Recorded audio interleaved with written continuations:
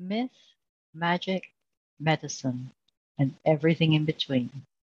Two doctors talking. Hello again, and welcome to Myth, Magic, Medicine with me, Denise Villamy here. And my guest today is the lovely Heba Ismail, who is a pediatric endocrinologist specializing in type 1 diabetes. And she also has a research interest in the microbiome. So welcome, Heba. Thank you so much. Thank you for having me. I appreciate it. Very excited to be here. What is your main message to the world about the microbiome? We hear an awful lot about it, but we hear an awful lot about it mostly from the lay press. Yes. So, there's a lot to learn. It is such a huge field and such an area that's evolving very rapidly. You know, it's hard to keep up with even. But my main message is that, you know, you can almost think of the microbiome, which means the bugs that live inside us and on us. And by bugs, I mean microbes, not, insects. The ones that are supposed to be there can be useful. Yes. They you can almost think of them as a separate, or not a separate, but an organ of the body. So they're almost like a part of the body. Because when you count the numbers, it's almost more than the numbers of cells we have in our body. And so they have a function. And in different parts of our body, they do produce a function and they can affect our health. So I think that's the main message. In your work with kids with diabetes, how much influence can you have with clients or patients, sorry, I have to train myself to say clients, patients and parents to, I assume that most of the change that you can make to the microbiome is going to be through dietary changes. And unfortunately, some of the medicines that we use will also knock them out. So how receptive are they to this information? So it's interesting. They're very receptive. They're very open to it. One of the studies that I'm doing involves taking this prebiotic, which is a supplement. So prebiotic basically is this indigestible fiber. So we know fibers in fruit and vegetables, and those are more digestible fibers, meaning us as humans can digest them, our intestines can. But the indigestible ones are the ones that we can't utilize or use, but the bugs, the bacteria, the viruses, the different microbes in our intestines can use and utilize them to produce these good chemicals that have this good effect on our body and more anti-inflammatory effect. So that when I approach people about that prebiotic supplement, a lot of people are very excited about it, and they're like, "Oh yeah, we'll take that, sure." And that's primarily for research. It's not something that I can recommend clinically, although I do get people asking about probiotics and would you recommend that? And I'd say, you know, it doesn't hurt to take that, right? And the difference, just to clarify, between a prebiotic and a probiotic is the probiotic you are giving specific and select bacteria, right, that have been shown in studies to be beneficial and basically helpful. Seeding the gut. Right. The prebiotic is more of a broad spectrum because a lot of the good bacteria that are available in probiotics and not available in probiotics can benefit from that and grow and flourish in our intestines. So So have you seen at what stage is your research? Is it very preliminary? Have you had any results yet? Yes, I do. It's early. We don't have yet the full number of people more in depth, but we have looked at some of the preliminary data, and it's exciting. We're seeing that there's this improvement in glucose control that happens in those, if we give it to those individuals specifically who are just recently diagnosed, right?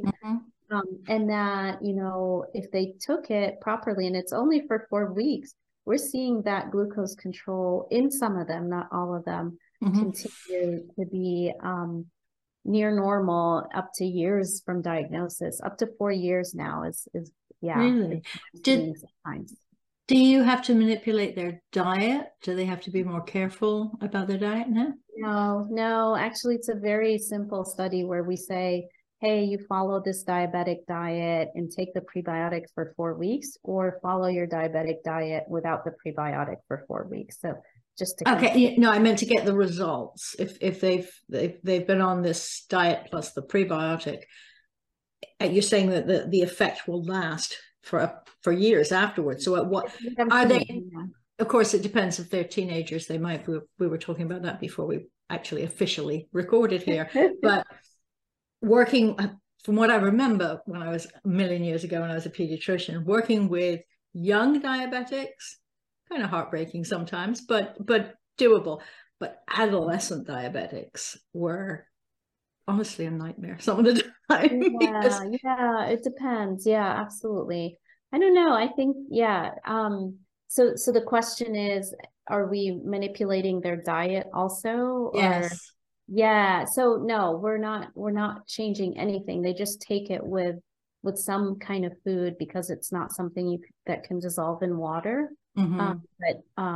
No, there's no specific, at least for this pilot study, we're not doing any specific manipulation of the diet. But back to your point about adolescents, I mean, I don't know. I'm a rare person who enjoys working with them because, you know, you see in front of your eyes those beautiful kids, like just their personality evolving in front of your eyes. Now, I must admit, I had in my continuity clinic, if you remember way back when you did that.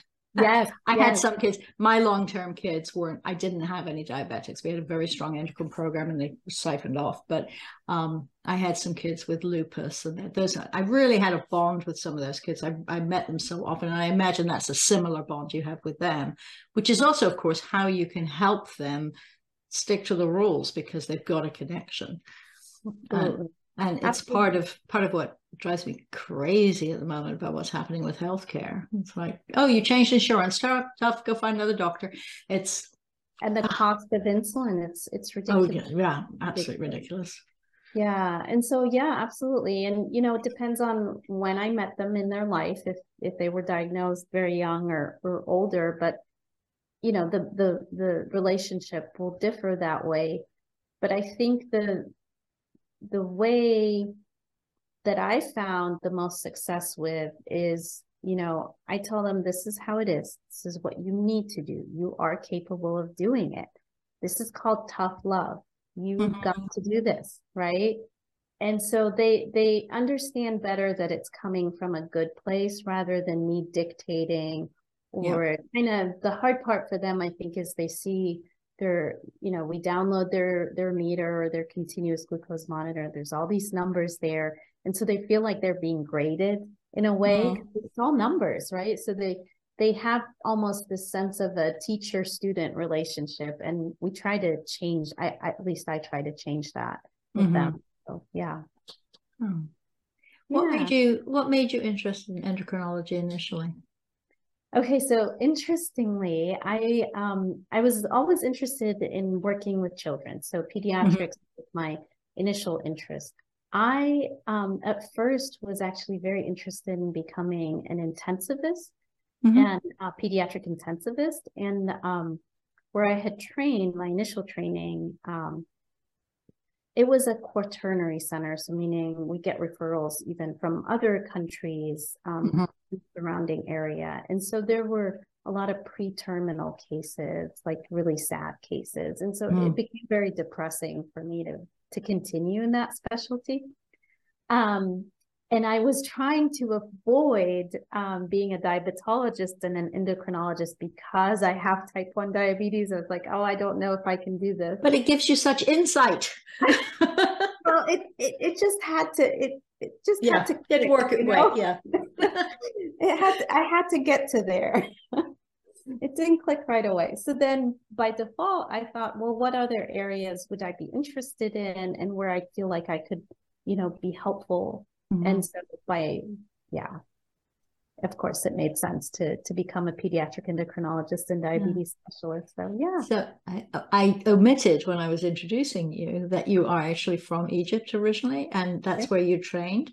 I'm fascinated by the differences in the approach to medicine. Obviously, anatomy and physiology is the same everywhere, and we either get our drugs from here or Germany. But what differences do you see in the approach, perhaps, to diabetes in the two countries?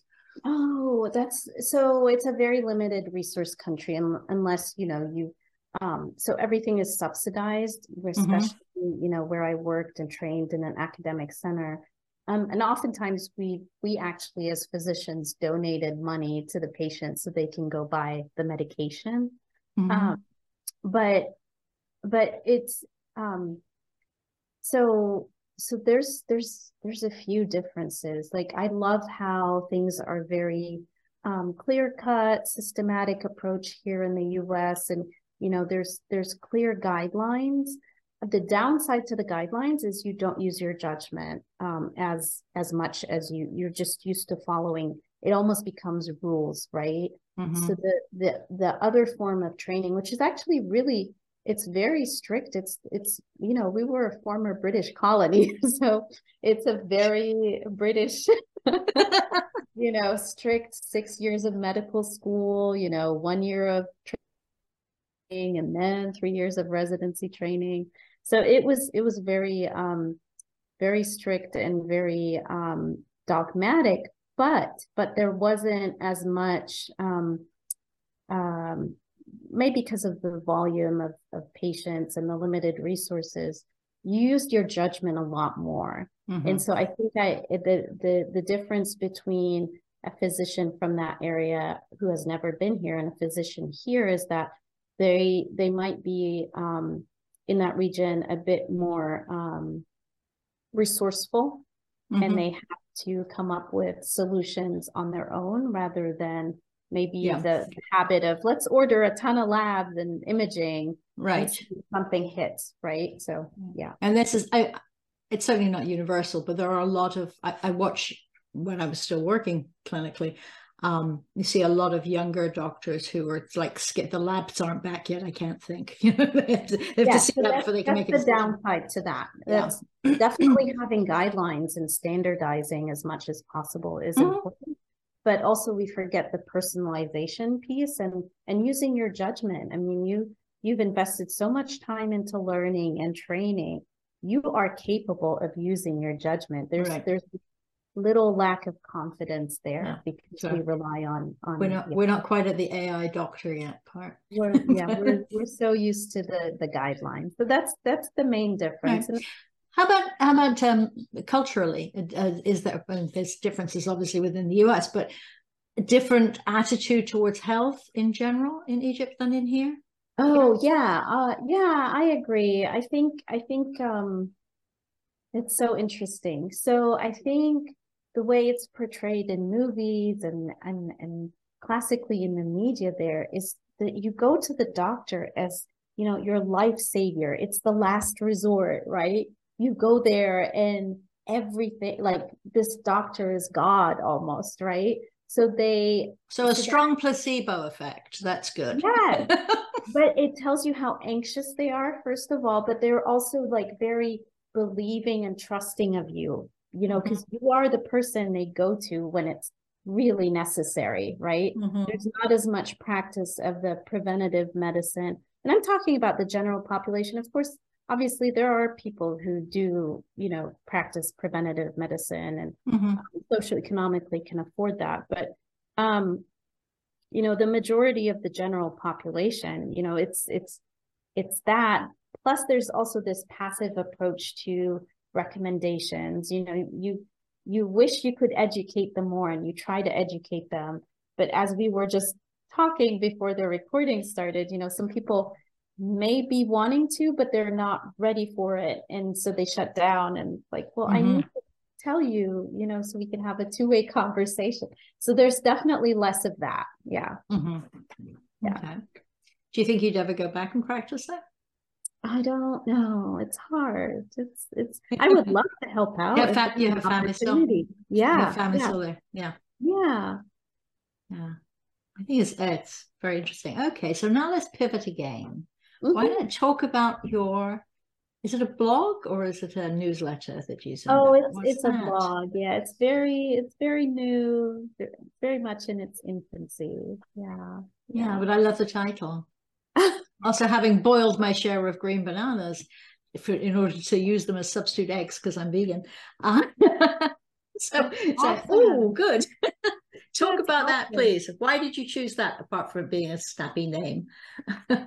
So, so what I read when I was researching the microbiome and trying to learn more about the microbiome is that our ancestors, and especially people in Europe, used to eat, well, Europe and other countries, used to eat raw potatoes and green bananas. And that is actually, that has more of that indigestible fiber that we were referring to earlier.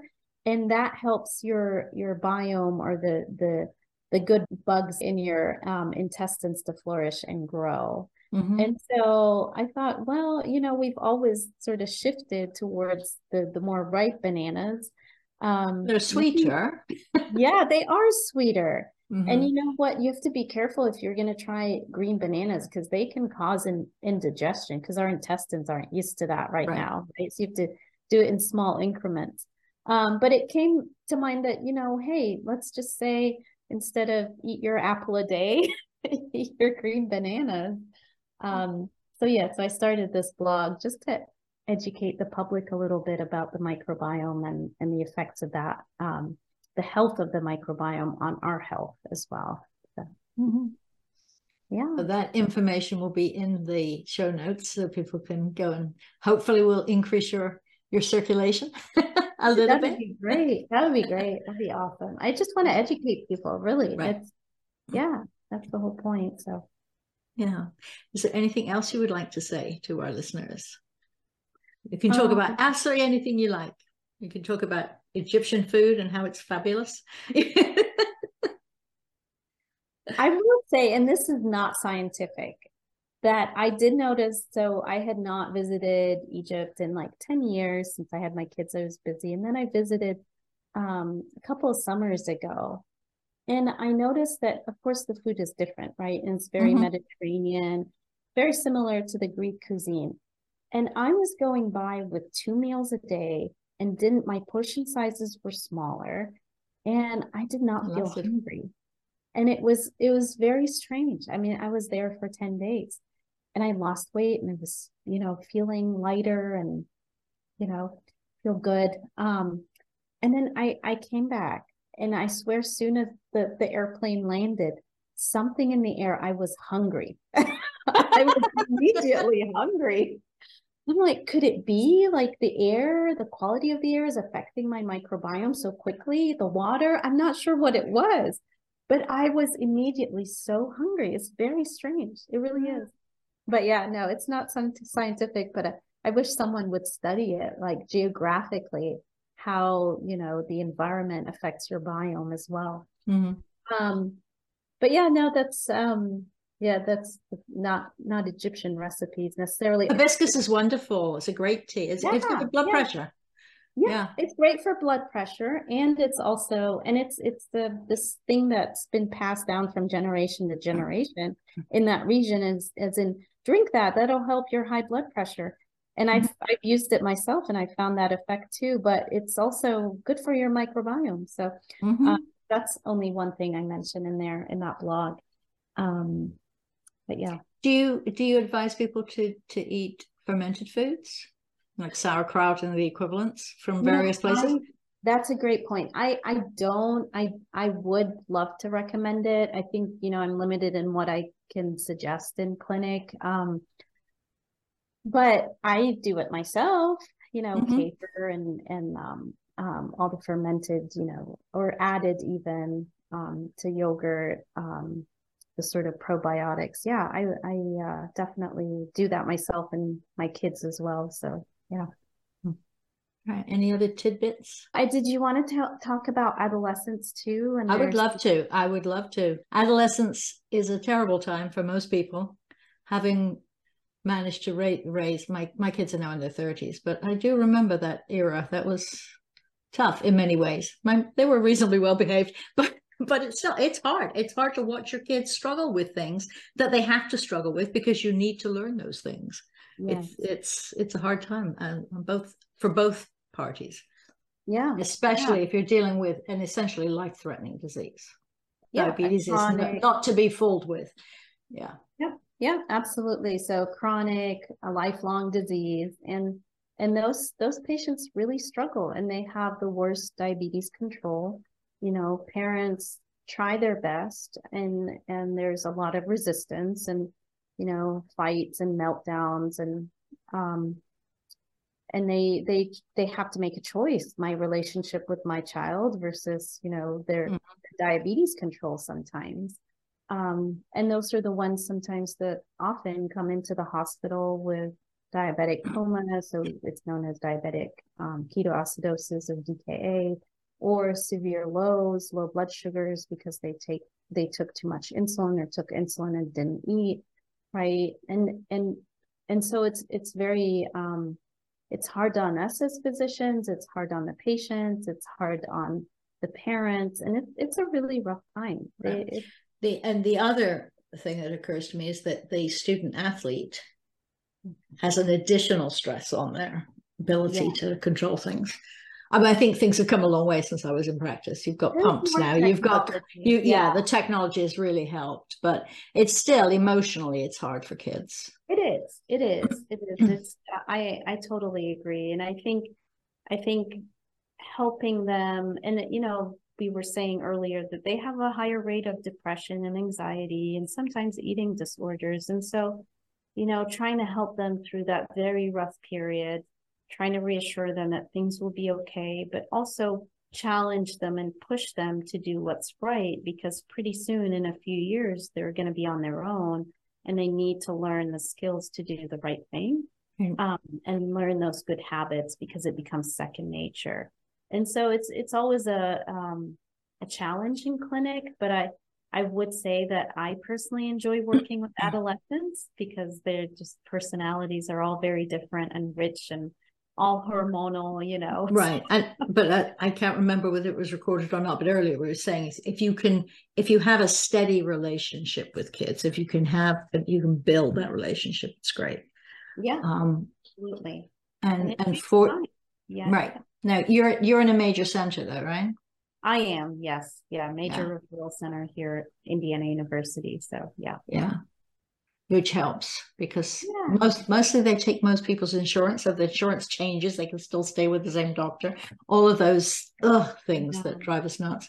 I agree. The hard part is when they are ready to graduate, they turn 19 and 20, and they're like, but we want to stay for a little longer. I'm like, okay, I'll see you a little longer, but at some point you got to go. Yeah, we used to have that with our cardiology kids, especially kids who'd had surgeries that had not been available a few, decades before. So adult cardiologists didn't know what to do with them. So they tended to stay. 25 was pretty much the cutoff, but. Yeah, wow. Yeah, no, I bet that's very true. Yeah. But no, it's a tough age, and I really feel for them, as someone who has type 1 diabetes. I went through that, that period of resistance and not wanting to have diabetes, and why me, and why do I have to do all this? This isn't fair. And life is hard, and all those hormones are working against them. Right. And of course, it's also, and this is your life forever. This is not something, oh, yes, we'll find a cure for this, or at least will be lovely if we do eventually. We'll find cures for all sorts of things. But the likelihood is that the person you diagnose today, it's lifelong for them. So that's hard. It's hard to hear as an adult that this is it. It's very, very hard for kids. Yeah. Although, again, you can have a very, fruitful and successful life. But it requires vigilance. It does.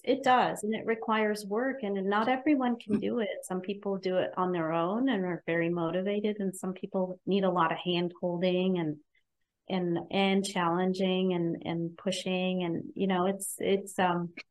it's a tough one. It really is. What kind of support are you in your tertiary center, quaternary center, able to offer? You have psychologists available to them? Do you have social workers available to them?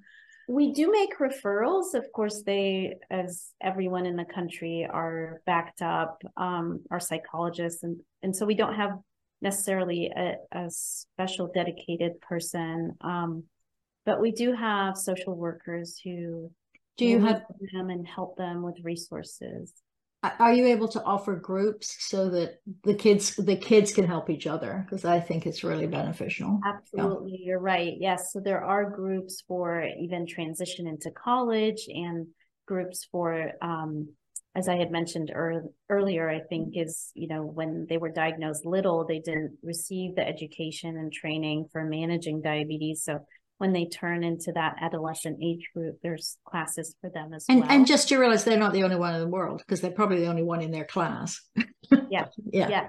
And we do refer them to local support groups, whether through JDRF or, there's other families that have kids with diabetes. They're willing to connect. So we do try to support them. I wish there was more support in the community with, just like babysitters who know about diabetes, so the parents can take a little break, right? Or respite care. Yeah. So it's a challenge, but how do you find parents obviously have to learn, and then you have grandparents who have to learn as well. They're the people that, my family was not in this country, so I didn't have that, but there's pluses and minuses to grandparents because they raised you, so they must sort of know what they're doing. But there's always some philosophical difference. Do you find any pushback from grandparents? Because I don't want to do that way. Everybody eats this in my house. Sometimes, especially I think if they had been diagnosed with diabetes, whether type 1 or more so with type 2 diabetes, because they think, they think they understand, but we try to explain that, kids are different, and every person with diabetes is different in their management. So sometimes they are more lax with following recommendations, and we try to educate. But a lot of times they're very willing to, they'll come to the appointments or do what we call caregiver virtual classes so they can learn and help the child. But yeah. What's the youngest type 2 diabetic you've seen? Is that a different clinic?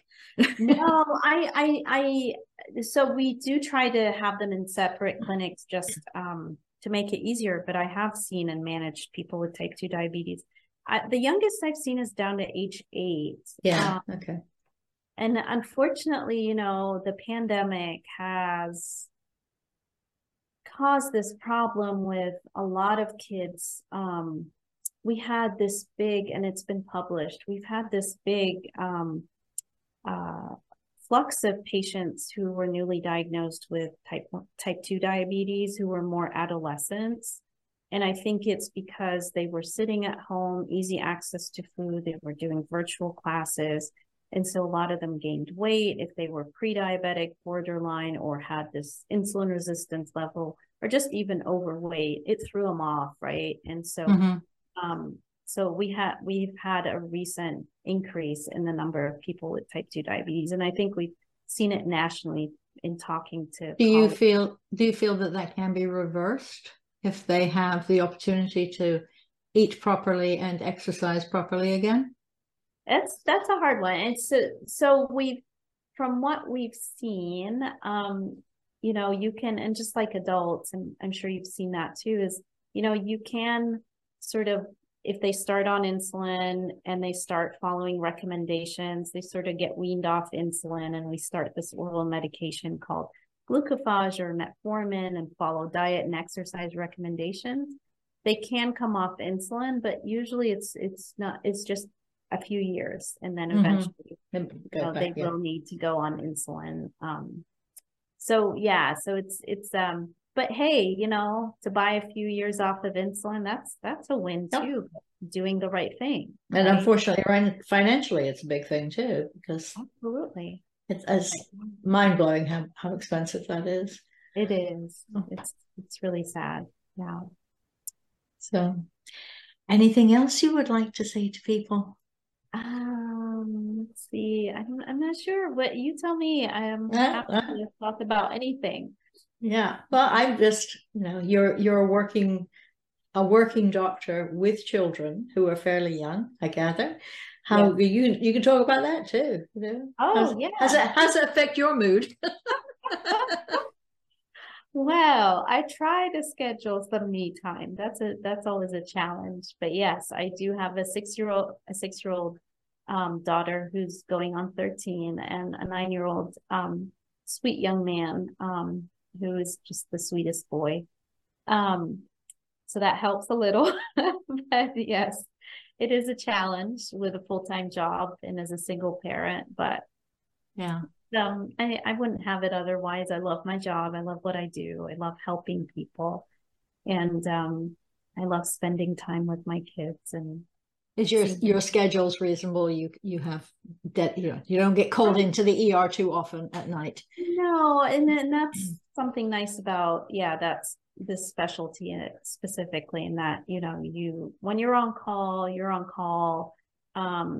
and you do rounds and see patients on the in the hospital, but you don't necessarily have to. You can give recommendations overnight. You don't necessarily have to go in unless in very, very severe cases that we get called in. You never know, but generally, knock on wood that it doesn't happen tonight. So, but so you've achieved a certain amount of work-life balance, whatever the heck that is. I can't complain. It's very decent. And your kids don't pull at your heartstrings too often. You're always going to work, Mom. Oh, they do. Especially my daughter. She's like, "Oh, Mommy, but I'm sick too." Right. I'm like, "I have to go to clinic, honey, but I'm sick too." I got that from my eldest when he was 2. I said, "Well, Mommy has to go back to the hospital because one of the little children got sick and I have to go help." And he said, "But I'm a children too." Oh. They know how to work. So they come pre-programmed to say things like that. He's now in his 30s and a doctor too, so now he gets it the other way. He gets it the other way. That's awesome. Payback time. But no, this has been wonderful. Well, this is, as said, this is the myth, the magic, medicine, and 2 doctors just talking. If people want to listen, that's great. It's been very helpful. I did look at your blog. I must admit, I do see a lot of. I get way too much email, but I did take a quick look, and I will go look again, and I will look for the recipes. One drink recipe, but Tell me what you think. I'd love any feedback, so that'd be great. Thank you very much. So lovely to see you. Nice to see you again. Thank you. It was lovely talking to you. Thank you for joining us at Myth Magic Medicine. If you have found this episode useful, you can apply for free CME credit through the link provided in the transcript. If you're not a medical professional, please remember, while we're physicians, we're not your physicians. So please consult with your own healthcare professional if you think something you have heard might apply to you or a loved one. Until next time, bye-bye.